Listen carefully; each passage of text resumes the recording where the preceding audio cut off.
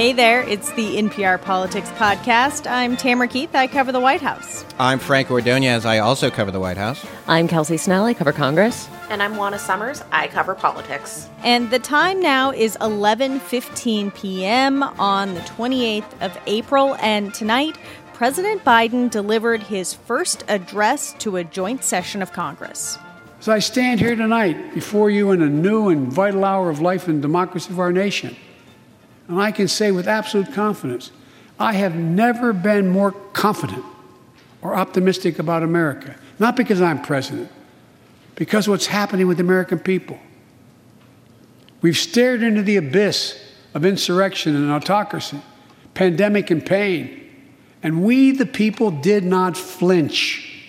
And he delivered that address in a room that was clearly marked by those challenges that the country is facing. It was socially distanced, and that House chamber was under attack not that long ago. Kelsey Snell, you were in the room tonight. What was it like? It was a very, very, very different joint address. It was very different from any State of the Union or joint address that I have ever attended. You know, in some ways, it was different just because people were wearing masks and were far apart. But it was also different because there were so few people there. You know, members and senators were up in the areas where there are usually people from the public and guests of members. And they were all spread with at least 6 seats between them. And it was just a very, very different vibe. Yeah. And there was something else that was different that hit me in a way that I was surprised by how it hit, which is we all knew that this was going to be the first time in American history that there were two women up on the dais. Anyway, thank you all. Madam Speaker, Madam Vice President. The Speaker of the House and the Vice President. No president has ever said those words from this podium. No president has ever said those words. And it's about time. You know, what was also very interesting was that before the president came in, the second gentleman, Douglas Emhoff, was in the room, and he was sitting in his seat kind of near where I was sitting, and he waited till he caught the vice president's eye, and then he started waving at her and blowing her kisses. It was a moment that it was kind of fun to watch. Well, let's get to the substance of the speech. And he started in a place where we've all been for the last year, which is in the pandemic and talking about the pandemic. He made a very passionate plea for people to get vaccinated. Anyone over 16, get vaccinated. And he also talked about just the process of recovery that's underway. Americans always get up. Today, that's what we're doing. America's rising anew, choosing hope over fear, truth over lies, and light over darkness. After 100 days of rescue and renewal, America is ready for a takeoff, in my view. It was like really one of those kind of Joe Biden moments where, he kind of tries to capture the mood of the country and kind of lift it up more. But, he did it in an effective way. I mean, this is something that he has really worked for him in his first 100 days. And it was that goodwill that he has got that he really used to lay the groundwork for the rest of this speech and for his call to support some of his really ambitious economic spending and tax plans. Yeah, I would note that he really did front load this speech with the uplift and then the pitch for the programs. And Kelsey, maybe you could talk about what stood out about his pitch for these very large, potentially economy reshaping programs.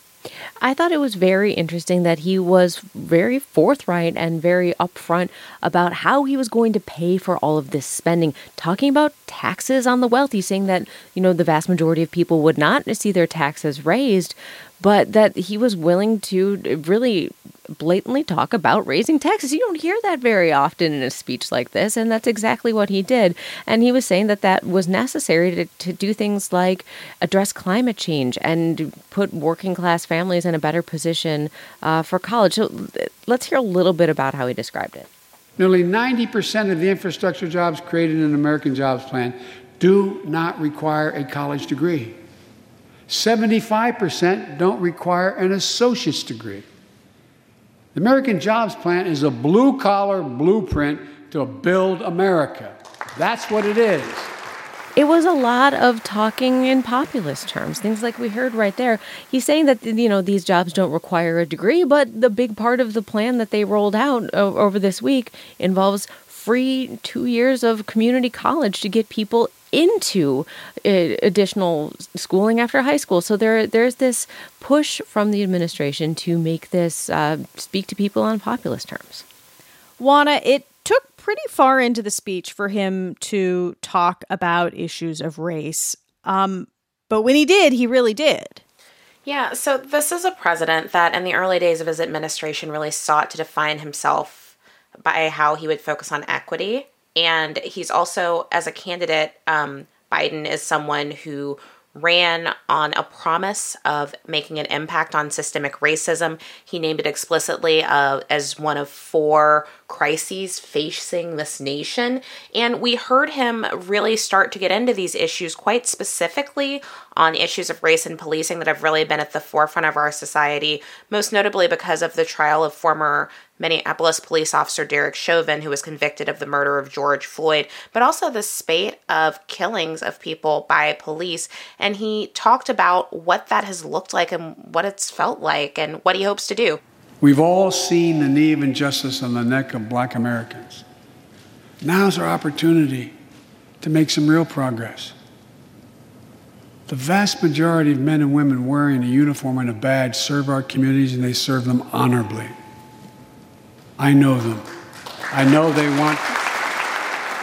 It's interesting where the applause started in that sentence. The applause started, and I don't fully understand the dynamic, and the room is hard to read, but the applause started after a fairly pro-police sentence in a section that was not necessarily pro-police. Yeah, so I think this underscores some of the challenge with where President Biden sits on these issues. He is someone who has explicitly talked about the need to confront systemic racism, but he is also someone throughout the course of his career who has presented himself as an ally of the law enforcement community, something that came, frankly, to the frustration of many activists on the left during the campaign. And you heard him in those remarks kind of wrap the law enforcement community up in this concerted push to meaningfully change the way that policing happens and that people of color, Black people, to say it plainly, are experiencing policing. But the other thing that he said that really struck my mind here is the fact that he is calling on Congress to pass this legislation, the George Floyd Justice and Policing Act, and he gave them a deadline that I had not heard before. He called on them to do this relatively quickly, to actually come up with some kind of compromise and to pass policing overhaul by the 1-year anniversary of George Floyd's murder, which is in May. That's quite quick in congressional terms. Speaking of things that the president called on Congress to pass, and he really did seem to call on Congress to pass a lot, which, he's president of the United States, but he is a senator to his bones, and he understands that he needs Congress.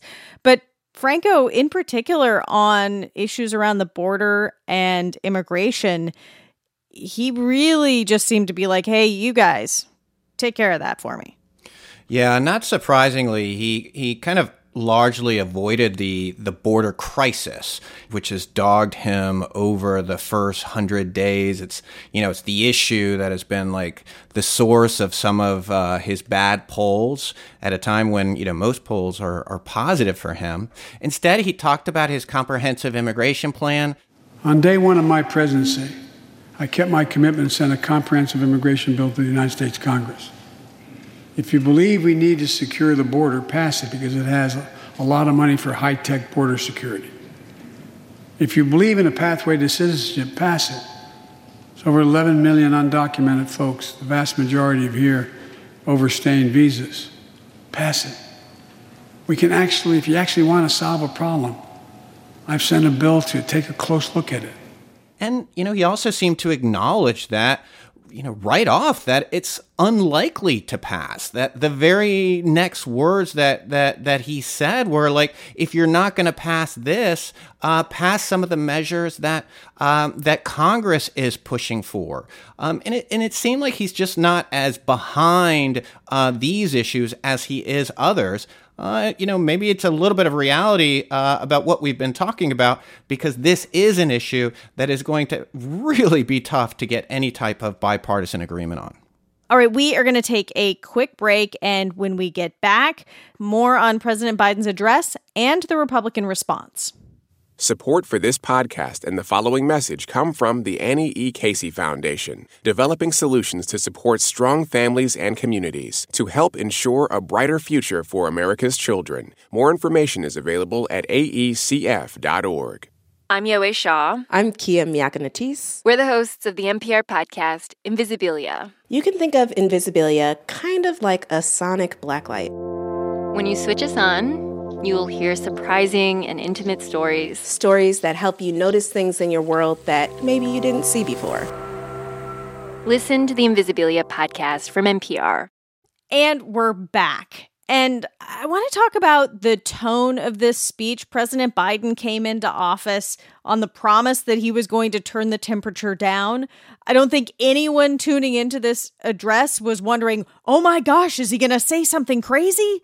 But did he accomplish what he needed to accomplish? Did he turn the temperature down? Did he make a bipartisan appeal? In regards to the temperature being turned down, after 4 years of covering, former President Donald Trump, and this is no shocking revelation. Yes, he turned the temperature down.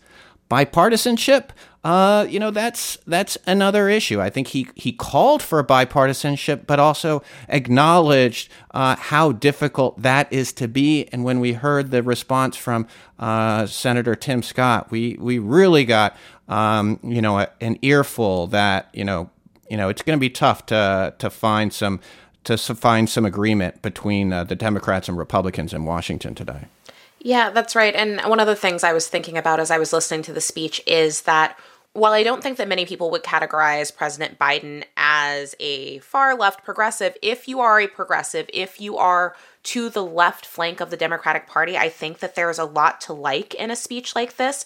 I spoke to a number of progressive lawmakers and progressive activists ahead of this speech who told me that their assessment of President Biden was that he had gone farther than they initially expected him to go. They gave him largely positive views. And I think there were some breadcrumbs sprinkled throughout for them to like. But when I think about a speech like this, right, there are kind of two audiences. There's the argument he's making to the American public, and then there's the message that the president is sending to the Congress. And, this is a man who spent a lot of time in Congress. He has relationships with a number of people who were listening to this speech either in the chamber or virtually. But some of the people who he needs to buy into this agenda that he's talking about are people he has long relationships with, who know his style, who know how he approaches these types of issues. And that was something that I kind of thought about as I was listening to every line of this speech, is that this is someone who's speaking to one audience, at least, that he has a great deal of familiarity with. Let's go to the Republican response, because that review was not glowing. Tim Scott, the South Carolina Republican senator and the only Black Republican in the Senate, he argued that President Biden has not kept his promise to be bipartisan, to lead in a bipartisan way. And he pointed to the COVID relief package passed at the beginning of President Biden's term with Democratic votes alone. In February, Republicans told President Biden we wanted to keep working together to finish this fight. But Democrats wanted to go it alone. They spent almost $2 trillion on a partisan bill that the White House bragged was the most liberal bill in American history. Only 1% went to vaccinations, no requirement to reopen schools promptly. COVID brought Congress together 5 times. This administration pushed us apart. I think it's important when we hear that to remember that Congress did come together on those bills, but it wasn't easy. It was easy once. It It was easy when they knew that they had to get some money out the door at the beginning of the pandemic, and they were fairly united on the CARES Act. But everything that followed was a real fight. Juana, can we talk about something you mentioned before, which is this effort to come to some sort of agreement on policing reforms? Senator Scott is deeply involved in that, but the way he talked about it in his response address jumped out at you. Yeah, Tam, I have to say that listening to these two speeches back to back, what I heard was two legislators with two very different life experiences, with philosophically different understandings of the scale of systemic racism and the scope of it. I mean, the president spoke first, and you heard him talk about the chance, the opportunity to root out systemic racism. You heard him say that we saw the knee of injustice on the neck of Black America. And then following him, you heard Senator Scott, who is one of only 11 Black senators in history, talk about his own experiences with law enforcement, with discrimination, his efforts to legislate around the issue of race and policing that had been unsuccessful.